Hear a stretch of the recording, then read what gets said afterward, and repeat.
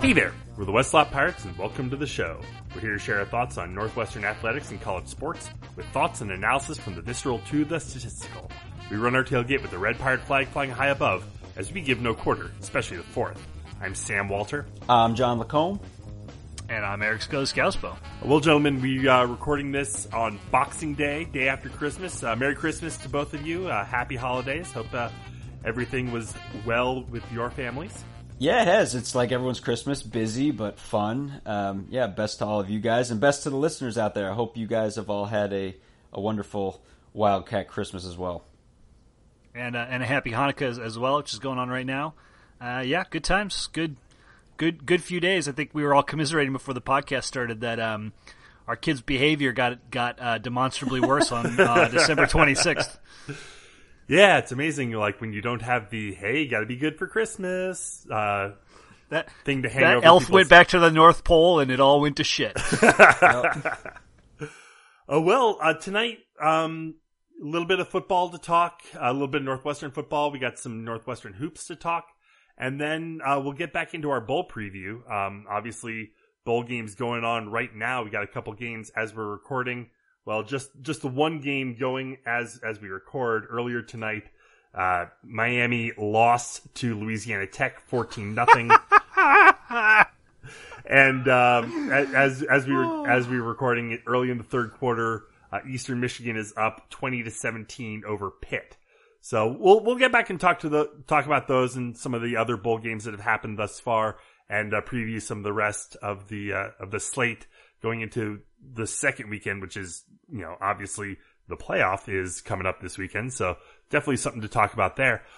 But, let's talk a little bit more about, Mike Bajakian and, the Northwestern offense. We had some questions online of, what should we expect? And I think we've done a pretty good job of breaking down what Bajakian has done where he, in his previous stops and what we can think to expect. But I think a lot is, kind of contingent on, who is back for the Cats. And we're not going to go through the full, roster breakdown of, the 2020 season right now.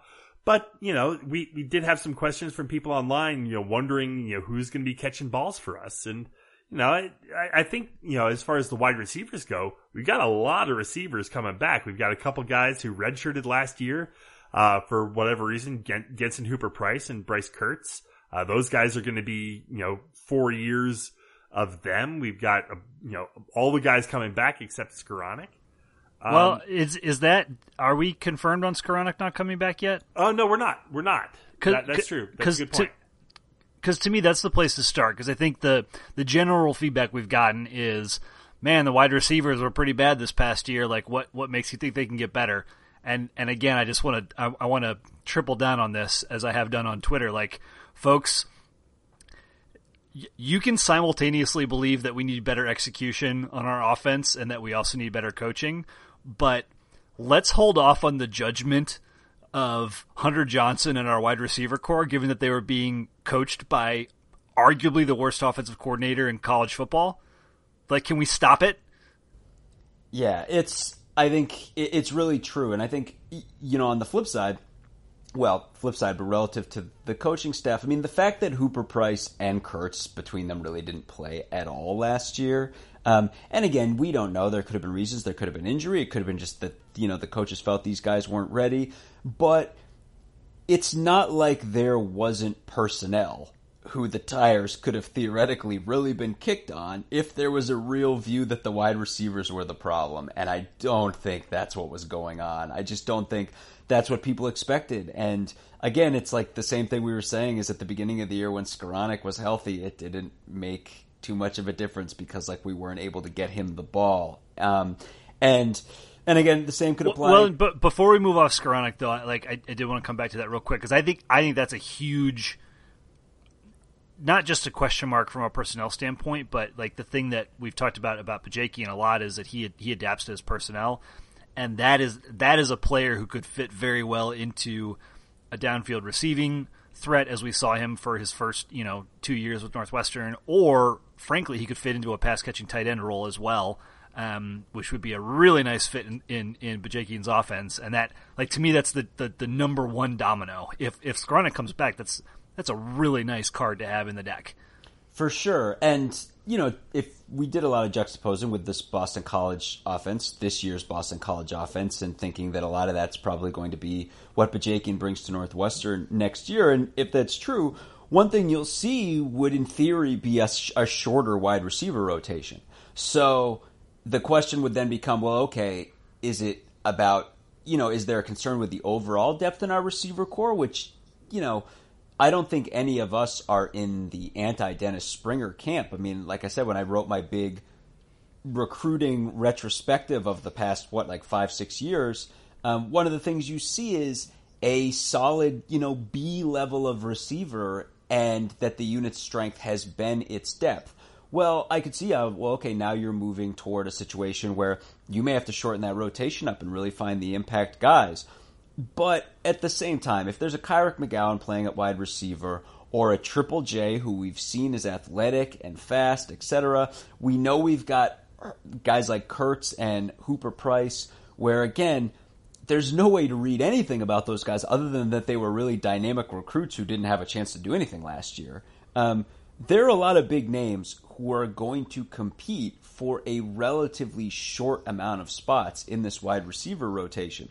And that ought to yield some quality competition and, allow the cream to rise to the surface. I think in terms of going over the top, I don't have any concerns about a lack of speed on our wide receiver core. Again, to Scuz's point earlier, and to go back to something we talked about last week, Ohio State was putting their corners right up in our face, and those were ultra-athletic corners, most of whom are going to play on Sunday. I totally get that. But I reject the argument that there was some great athletic advantage there and that was preventing our receivers from getting anything done. It was just we had an offense that was stubbornly refusing to go over the top or even attempt that at all, and we had quarterbacks who had been taken to a place where they just weren't hitting their targets at all.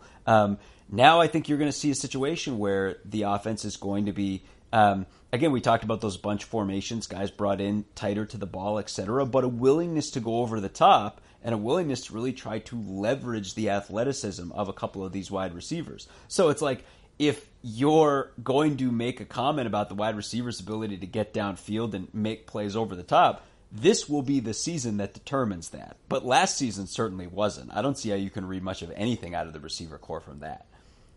Yeah, well, and you can go back 2 years, right? And you saw some of these same guys, McGowan, Jefferson, doing things downfield. This is why, I think we feel decent about the wide receiver room. The superback room is a bigger question. And I think that people have asked, gosh, we're shifting to this heavy running back tight end place, and well, let's be honest, our running back depth looks questionable, and our tight end depth looks questionable as well. I think the argument here is that Northwestern has recruited really well to these positions in the past. Now, running backs, John, you mentioned your recruiting and development deep dive, and running back was a position where, we've recruited really well at the top end. The depth hasn't really been there. Some of that has been bad luck, i.e. Jeremy Larkin. We've got Cameron Porter coming in next year, who for my money is possibly better than anybody else we've got on the roster currently. So, that depth should immediately get better next season. We talked a lot about Trey Pugh going into 2019, and maybe not as much throughout 2019 because he was obviously hurt, but that's a player we think could be really dynamic in this type of role. But after him, we're looking at recruits. But bottom line is Northwestern's recruited well to these positions in the past. I think there's no reason they can't do it in the future. I think, John, you highlighted that Boston College's leading receiver was a 2-star recruit at tight end. I mean, it doesn't you don't need Rob Gronkowski out there to make this offense work. No, absolutely. And it's so easy to forget, too.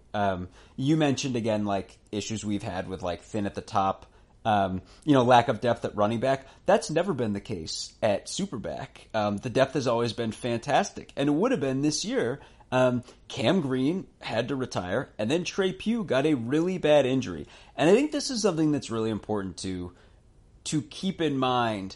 the way things kind of tend to play out in a week-to-week situation, because of just how clandestine Northwestern is with injury reports, at any other school, the way it would have read was, early on in the season, oh, Trey Pugh had an awful injury, and he won't be playing this coming year. So we will not be seeing Trey Pugh until late in the season, if at all this season, and that would have been it. Instead, what we've got is, Trey's coming along, he might play, etc. When really, he was out with a really bad injury for a long period of time. And because of that, I think it contributes to this idea that, really kind of mediocre year out of Trey Pugh. And it's like, not really. Trey Pugh basically had one leg for the first half of the season. Finally was beginning to round into a position at the end of the season where he could make an impact. And by that time in the season, we were throwing the ball 6 to 7 times a game. So, Trey... I think he had one really bad drop in the was it the Illinois game or the week before, maybe against Minnesota, and like that's what everybody remembers about Trey Pugh. And right, it's like that was the time he basically played this year. Nah, folks, that's not right. That's like again the guy coaching these dudes and developing these dudes and orchestrating where they stood on the field and where they went and what they did from play to play to play to play was right. Arguably one of the worst in college football. Right, and Trey Pugh, again, too, now he's got that much more time to get healthy and try to round himself into shape. Again, he was a really big recruit. Another guy who was a really big recruit was a guy who was a freshman this past year, Thomas Gordon, also a really big recruit, right? And then you've got Mangieri, and then we've got, guys who are coming in freshmen this year, Marshall Lang, Hunter Welsing, also were big recruits.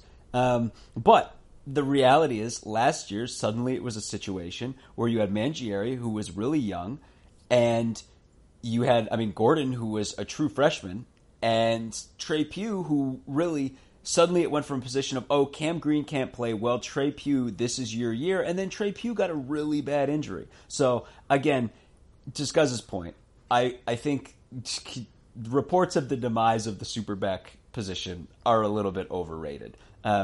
Next year, if you've got a Trey Pugh who's much closer to healthy, and you've got Mangieri, and you've got Thomas Gordon, and you've also got 2 highly regarded freshmen in an offense that puts these guys in positions to succeed, I think you're going to see success from these guys. Before we move on, we have not talked about the recruiting class. Last episode was the day before signing day. And, we should probably mention some of the questions and, things that we were worried about. Guys who flipped on us. Well, maybe we start there, with, is it Abdur Rahman Yassim? Yeah. So just briefly, we were worried he was going to flip to Purdue. John, you called out the fact he had taken a visit to Purdue the weekend prior to early signing day, and that's where he ended up going. I saw some folks online talking about, this, like, again, 2 camps. One camp was, well, this is what you get after a horrible year, and the other camp was, this is what you get when you bring in a offensive coordinator who's committed to a run-heavy, tight end-heavy offense. And I think the reality is probably that, like, this dude stayed committed through a lot of the terribleness of the season, and I don't think that, upon hearing Mike Bajakian's name, immediately called up Purdue and was like, hey, guys, can you squeeze me in next weekend? I don't think things can quite go that quickly. It's as much about Purdue. Credit where credit is due. Yeah, right? I think this is probably Purdue's been calling him and pinging him and saying, hey, look at our offense. Here's where we're going to slot you in, like, yada, yada, yada, yada. And all these things are certainly a factor, right? Like, I'd say probably Skoranek leaving, like, saying he's going to the transfer portal is and maybe the questions of quarterback are a far bigger issue for this kid than any of those other things. But who knows? Speaking of quarterback, we had mentioned a couple guys who we were hoping to pick up. Mike White, was it? Was choosing between us and Vanderbilt. Chose Vanderbilt. So on signing day, kind of left us without a quarterback. A couple days later, we find out that we're signing Carl Richardson, kid out of the Northwest, out of Salinas, California. A guy that I don't think was on anybody's radar. It's funny you say Northwest, and I know why you said that, because that's where all his offers were, right? Yeah, Boise, Washington State, and Nevada. Right. And, Colorado State, etc. So it's like the situation's fascinating to me. Number one, frankly, we all once, with the Aiden Atkinson debacle, which of course Northwestern had nothing to do with, but suddenly finding yourself without a really highly regarded quarterback, and then immediately somehow hope against hope. It looked like, I think, who was it, Rodemaker and White, that between one of those two quarterbacks, we were somehow going to steal a high, group of five level quarterback who had major Power 5 offers, and then it came so close to going our way, and it didn't. But realistically, and just to jump in, Rodemaker ended up at Florida State, and then right. Mike White, who was going to go to Central Florida, ended up or South Florida, I forget which. One of the directional Floridas. South Florida, yeah. Yeah, South Florida, where Charlie Strong got let go. So he flipped and was, like you said, between Vanderbilt and NU, and ended up picking Vandy. Right. So with that said, can I say I'm pretty happy with the guy we stole from Vandy. in that exchange, I'm pretty happy how we came out. Yeah, amen. Because Jordan Butler on the line with Tara Edwards in 2 to 3 years' time, like, oh my God, sign me up. Yeah, absolutely. And that's the big silver lining of this class. But Richardson, he's when you're getting a guy basically out of nothing. Right? This is post signing day. We didn't have a quarterback. And this guy had a Boise State offer, Colorado and State. Wazoo. If Wazoo. Boise State and Wazoo like a QB, like that sounds pretty good to me. Right, and if you're saying to yourself, yeah, but that's not that great. Again, it's like there's to fill this guy is a tall, pro-style quarterback who can chuck the ball and is going to have every opportunity to do something in this offense. It's not it's a good save, and it's the best kind of save realistically we could have been expecting in this situation. So that's good. I think the more worrisome thing is Ramon Yassin, and it was a really kind of weird class because for so long the incredibly high ratings of Aiden Atkinson, Abdur-Rahman Yassin, and Cam Porter hid the fact that we only had one quarterback, one running back, and one wide receiver in the class. And then we lost the quarterback and we lost the wide receiver. And suddenly we had almost no offensive players in this class. And no offensive skill players. Let's offensive. Right. Let's not shortchange Skoronski. Again. And Priya. I will take what we got in this class, and I will love it. And that's the thing is I think, Rivals had a thing where they rated us as the 12th best Northwestern, the 12th best class in the conference. And I get that. And again, there are real holes and there are real names missing, especially in the wide receiver core.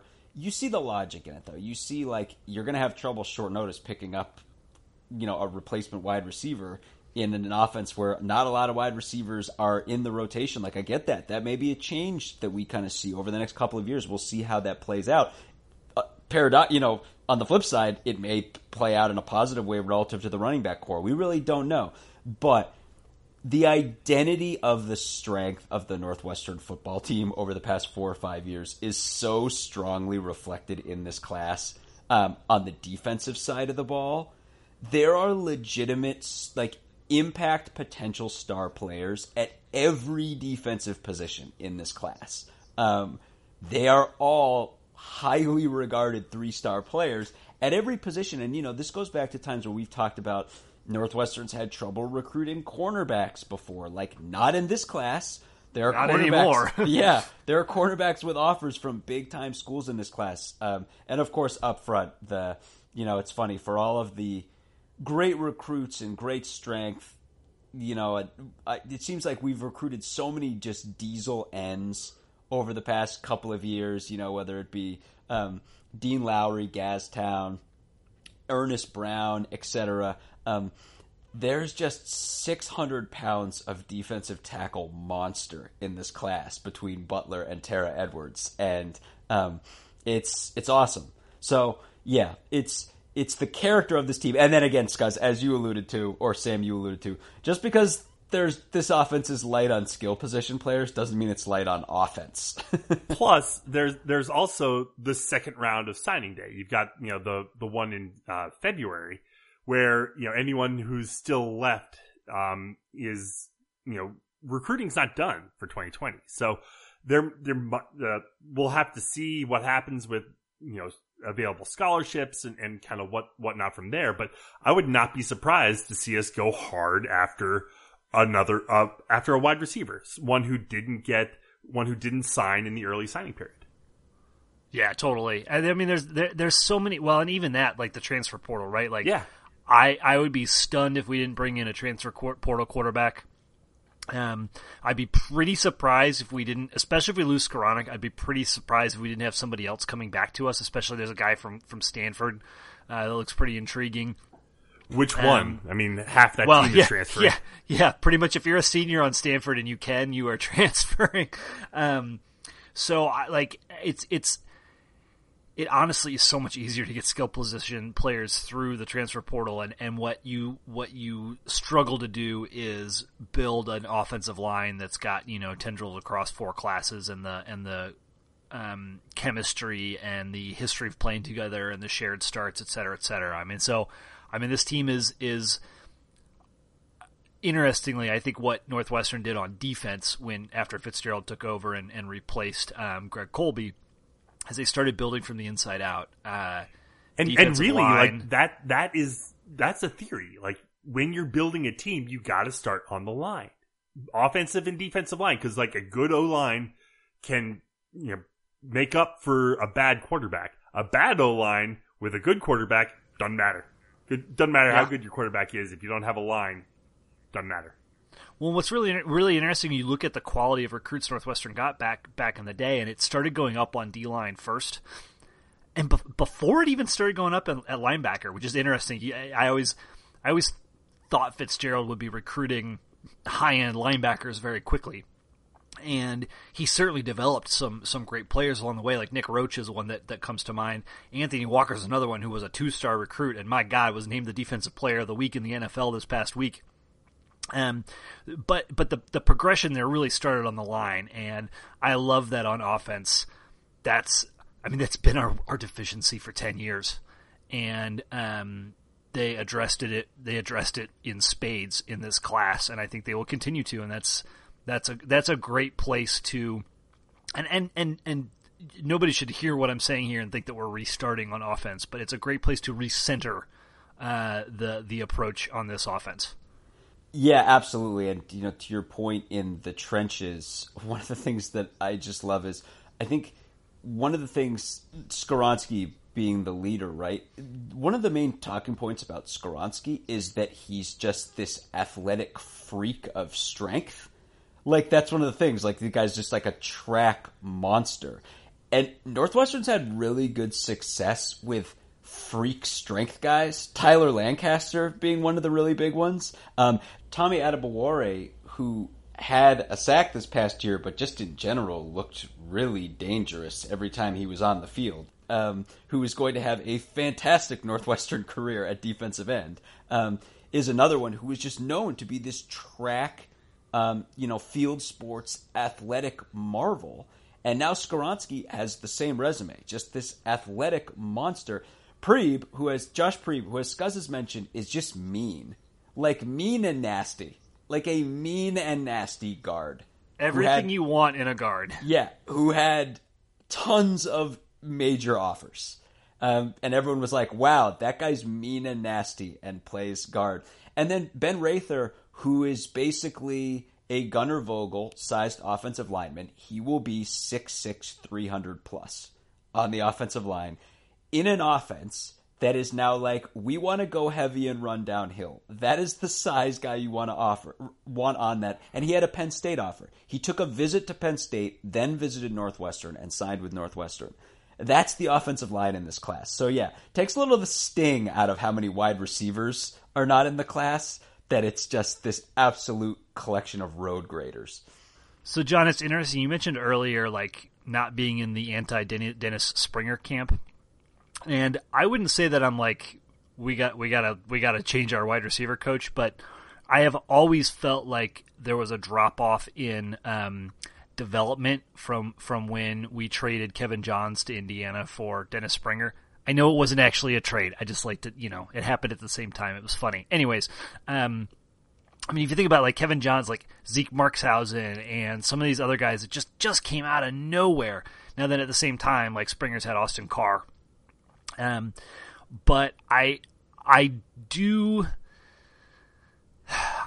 wonder if we're getting all we can out of that position. Now that is a really hard judgment to make when you look at the offensive scheme we have been running and everything that we've talked about for the last 7 years vis-a-vis Mick McCall. So I'm going to reserve, just like I'm reserving judgment on Hunter Johnson, I'm going to reserve judgment a little bit on Dennis Springer for that reason. But it'll be interesting to see, like, even like if we're not able to get high end recruits at receiver, in part because of the system we're running anymore, if we're able to show the type of development that we used to show in the past with some of the lower rated dudes. Yeah, we'll see. And again, I think the aforementioned competition is going to play into that, right? Because it's like, look, the cream is going to rise to the top here. The numbers are there. I mean, you look at Boston College. I think it was Zay Flowers and Kobe White, right? Those were the guys, and I think those were the guys who distinguished themselves, and then the guys who took off. And I think you may see the same kind of thing. And I think again, it's a brand new coordinator, brand new open competition. I think everyone's coming in. The guys who are going to be redshirt freshmen this year on up, it's going to be a brand new thing. And I think you're going to see a fierce competition week to week as the guys try to find who's going to step up and who's going to get those reps. So a lot more to talk about on the recruiting front. We'll see how this class comes together. We'll keep our eyes on football, on the transfer portal, all that. Want to pivot real quick to basketball. A couple of games that Cats had this past week and a half or so that we should probably discuss. And in really interesting fashion. So this Northwestern men's basketball team is a little friskier than I think any of us thought that they would be. Kept it real close with Michigan State, only losing by 5. Game against DePaul, they lost 83-78, a game that they were in, the entire way. Gave up the lead late, to end up losing that one. And, I think, this has gone from, a situation where we thought this was going to be just a massive tire fire from the start, into a situation where, this team is going to upset someone. Are we going to be at the top of the Big Ten? No, we're not. Are we going to be playing on the first day of the Big Ten tournament? Probably, yeah. But, we're going to scare someone, and, we're going to win some games. And, I think this team is young, but, we're starting to see, especially with like a guy like Boo Buie, who the past couple games has just exploded. He was obviously very well regarded coming in and, kind of struggled to begin the season, but, starting against DePaul had a monster game. Yeah, I think it's easy to forget, I think, just because of the schadenfreude that Northwestern fandom is in right now, and then the fact that guard play was basically non-existent offensively for Northwestern last year, and that was at the core of just the disaster that this team faced, especially in conference play. And then at the start of the year, to have Buie, have Pat Spencer come in, and then have Buie have a slow start to the season, which again, for a freshman who, like Sam said, was highly regarded, but was by no means like a monster recruit or the jewel of the class, etc. And to be forced into a heavy playing time role, he struggled a little bit. But now suddenly what you see is he's a good player, to Sam's point, and has emerged with close to 50 points, I think, in the last 2 games. And not only that, but 50 points in the last 2 games and 2 total turnovers. And turnovers had been his issue at the start of the season. And this is against 2 great teams, Michigan State and a 12-1 DePaul team, in 2 tight losses. And one of the thing it highlights, the main thing it highlights is we talked about so much about, bemoaning, the potential of a guy like Pete Nance last season and into the start of this season, saying, you can see what he could be if he could just get it together, etc. So much of the struggles of last year were just the lack of capable ball handlers at the top of the key and true guards. And we don't have many now.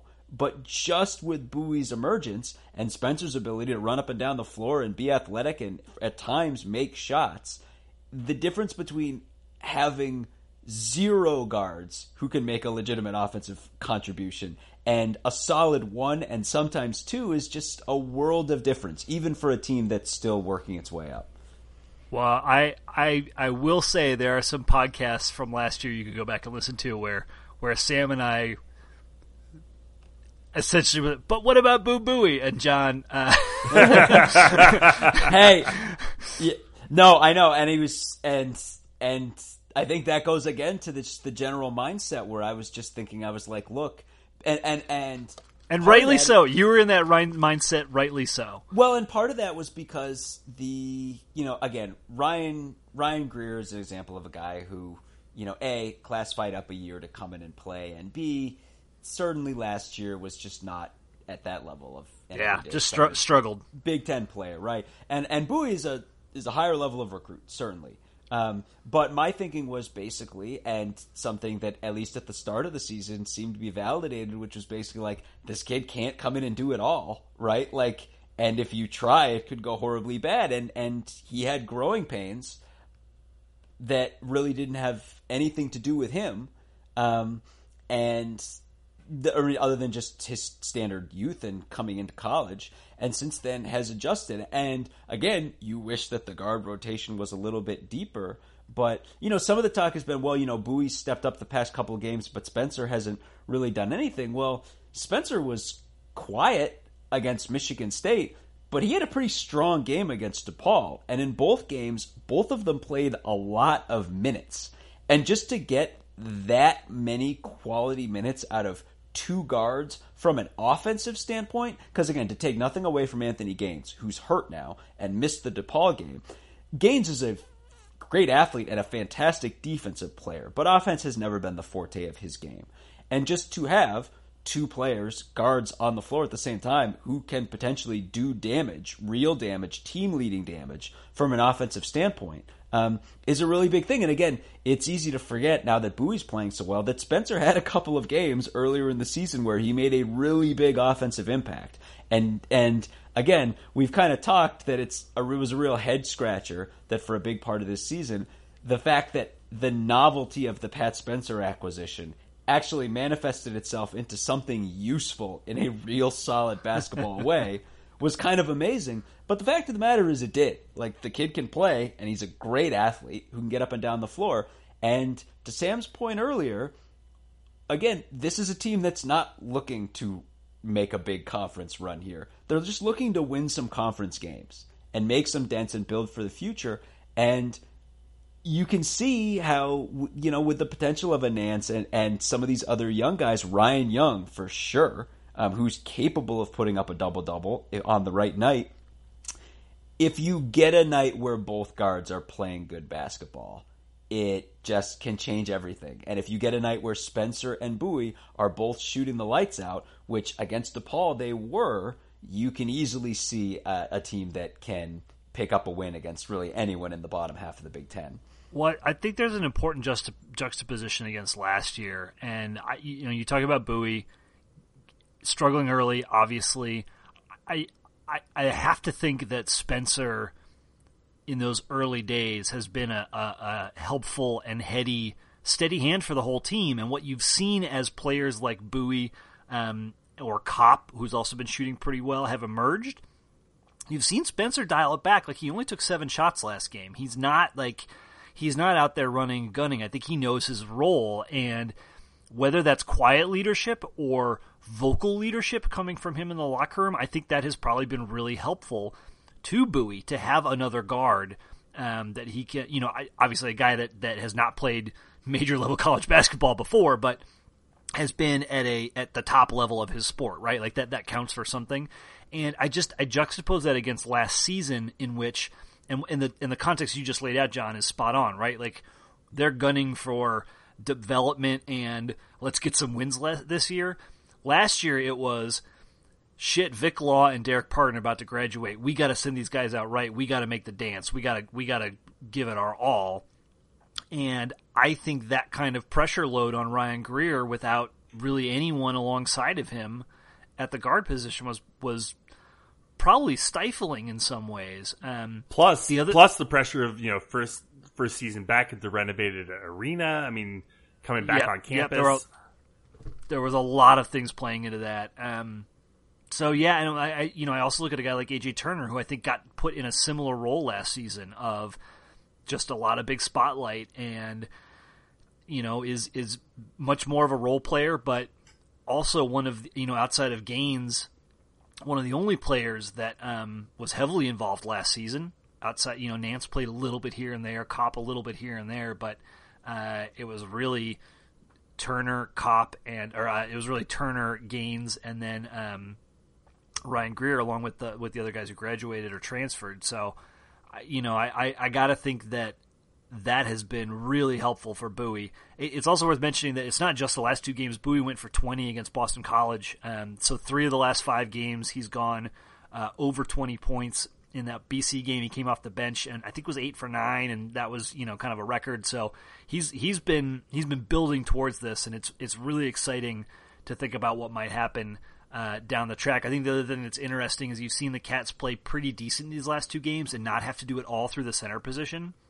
So the emergence of a guy like Bowie, the improved shooting from either Kopp or Nance, who've kind of gone back and forth the last couple games, that just takes a lot of pressure off of what seemed to be the only winning formula for Northwestern previously, which was Pat Spencer runs around and then we get the ball in deep to Ryan Young. And if we couldn't do one of those 2 things, we got, waxed pretty good. So this is exciting development. And who do we have up next? We've got Hartford, but then, at Minnesota, at Indiana in early January. And, man, who knows? We got, a bunch of winnable games, but till, you get to the back half of January, it's going to be pretty rough with Maryland, Ohio State, Michigan State. But up until then, 5 games that are presumably, like, we can be in those.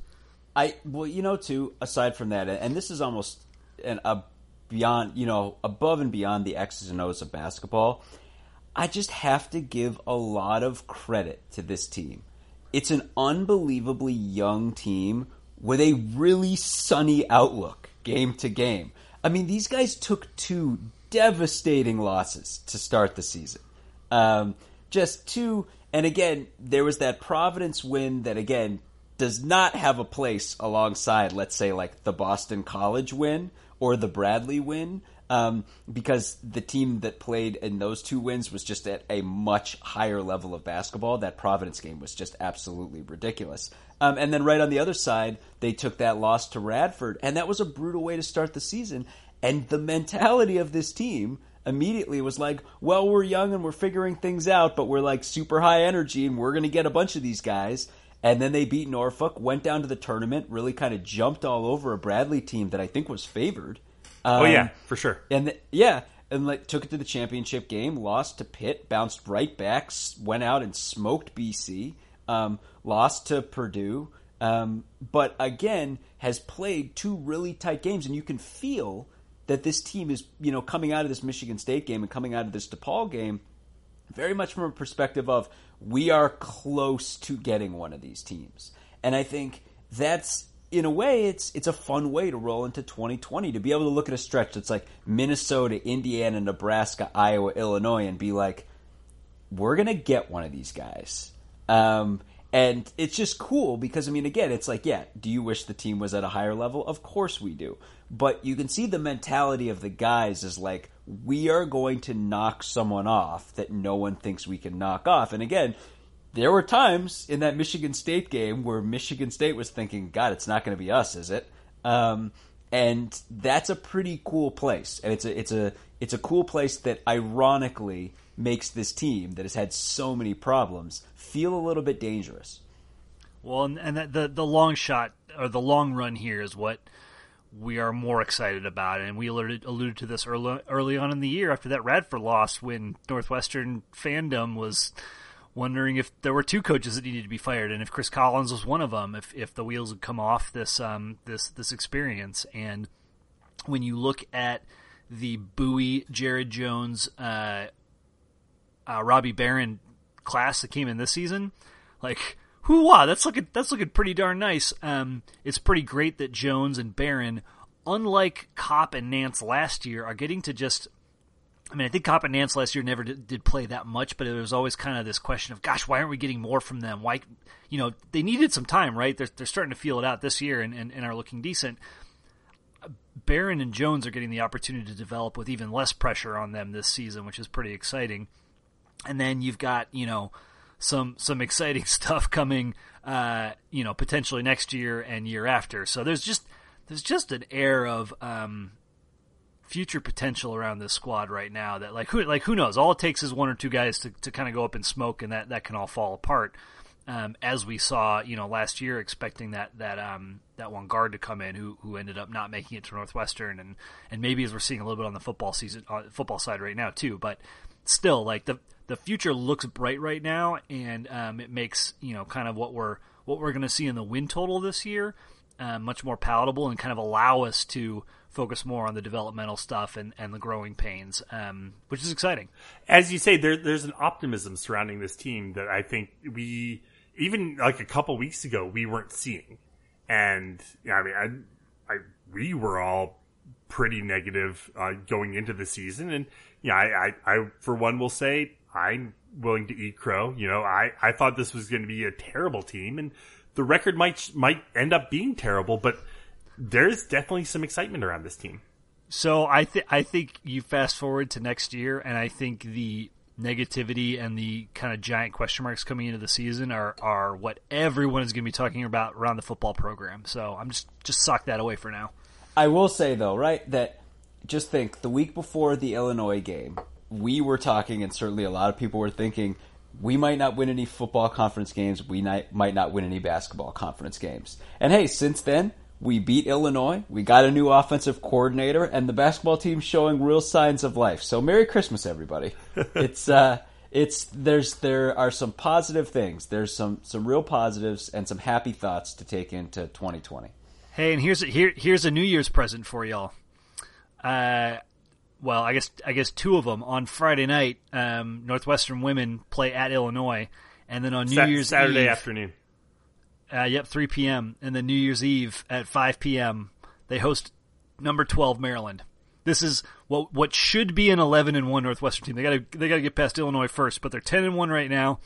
After a tight one against BC, which I think we talked about the last time we potted, they absolutely obliterated Dartmouth, Texas Arlington, ECU, and Xavier, and are going into Big Ten play 10-1. That Maryland game, gargantuan. That's right. We're coming for you. We're coming for you, Turtle. Watch out.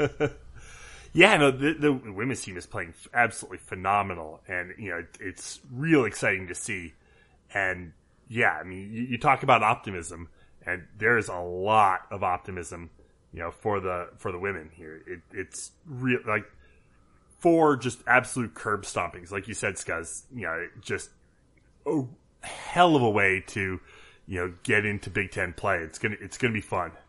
Now the slight question mark is the only good team they've played is DePaul, and they lost a really tight one that was back and forth all game. You know that they can play with top 25 teams, but they haven't beaten anyone yet, which is the reason they're not ranked, even though they're 10-1. So these next two are pretty massive. And the Big Ten women's Big Ten women's team right now, I think the last time I looked at ESPN bracketology, I think something like 11 or 12 teams were getting in to the tournament. It's a really deep conference for women's basketball, and they're all going to start slugging each other, but we have one of the very best teams, and I think that's going to bear itself out. Yeah, Penn State is last in the league right now with a 6-5 overall record. Everyone else is. There's two teams that are 7-4, one 8-3, and then it's 9 or 10 wins for everyone else. Yeah, Big Ten women's basketball is good for sure. Watch some games. Well, guys, in the interest of not keeping people listening to a 2-hour podcast, we're going to go ahead and split this one up into 2 parts. Come back for part 2 of our bowl previews. We're going to go through each one of the rest of the bowl games, talking about each one. So with that, we'll go ahead and leave it there for tonight. Head to our website, westlotpirates.com, where you can leave comments and questions. Look for us on Facebook, Twitter, and Instagram at Westlot Pirates. You can always email the show at westlotpirates@gmail.com. Tune in next time as we give our visceral and statistical views on Northwestern athletics. And look for us in the west lot of Ryan Field flying the red pirate flag, because we give no quarter, especially the fourth. For John Lacombe and Eric Scasbo, I'm Sam Walter. Thanks so much for listening. We'll see you next time.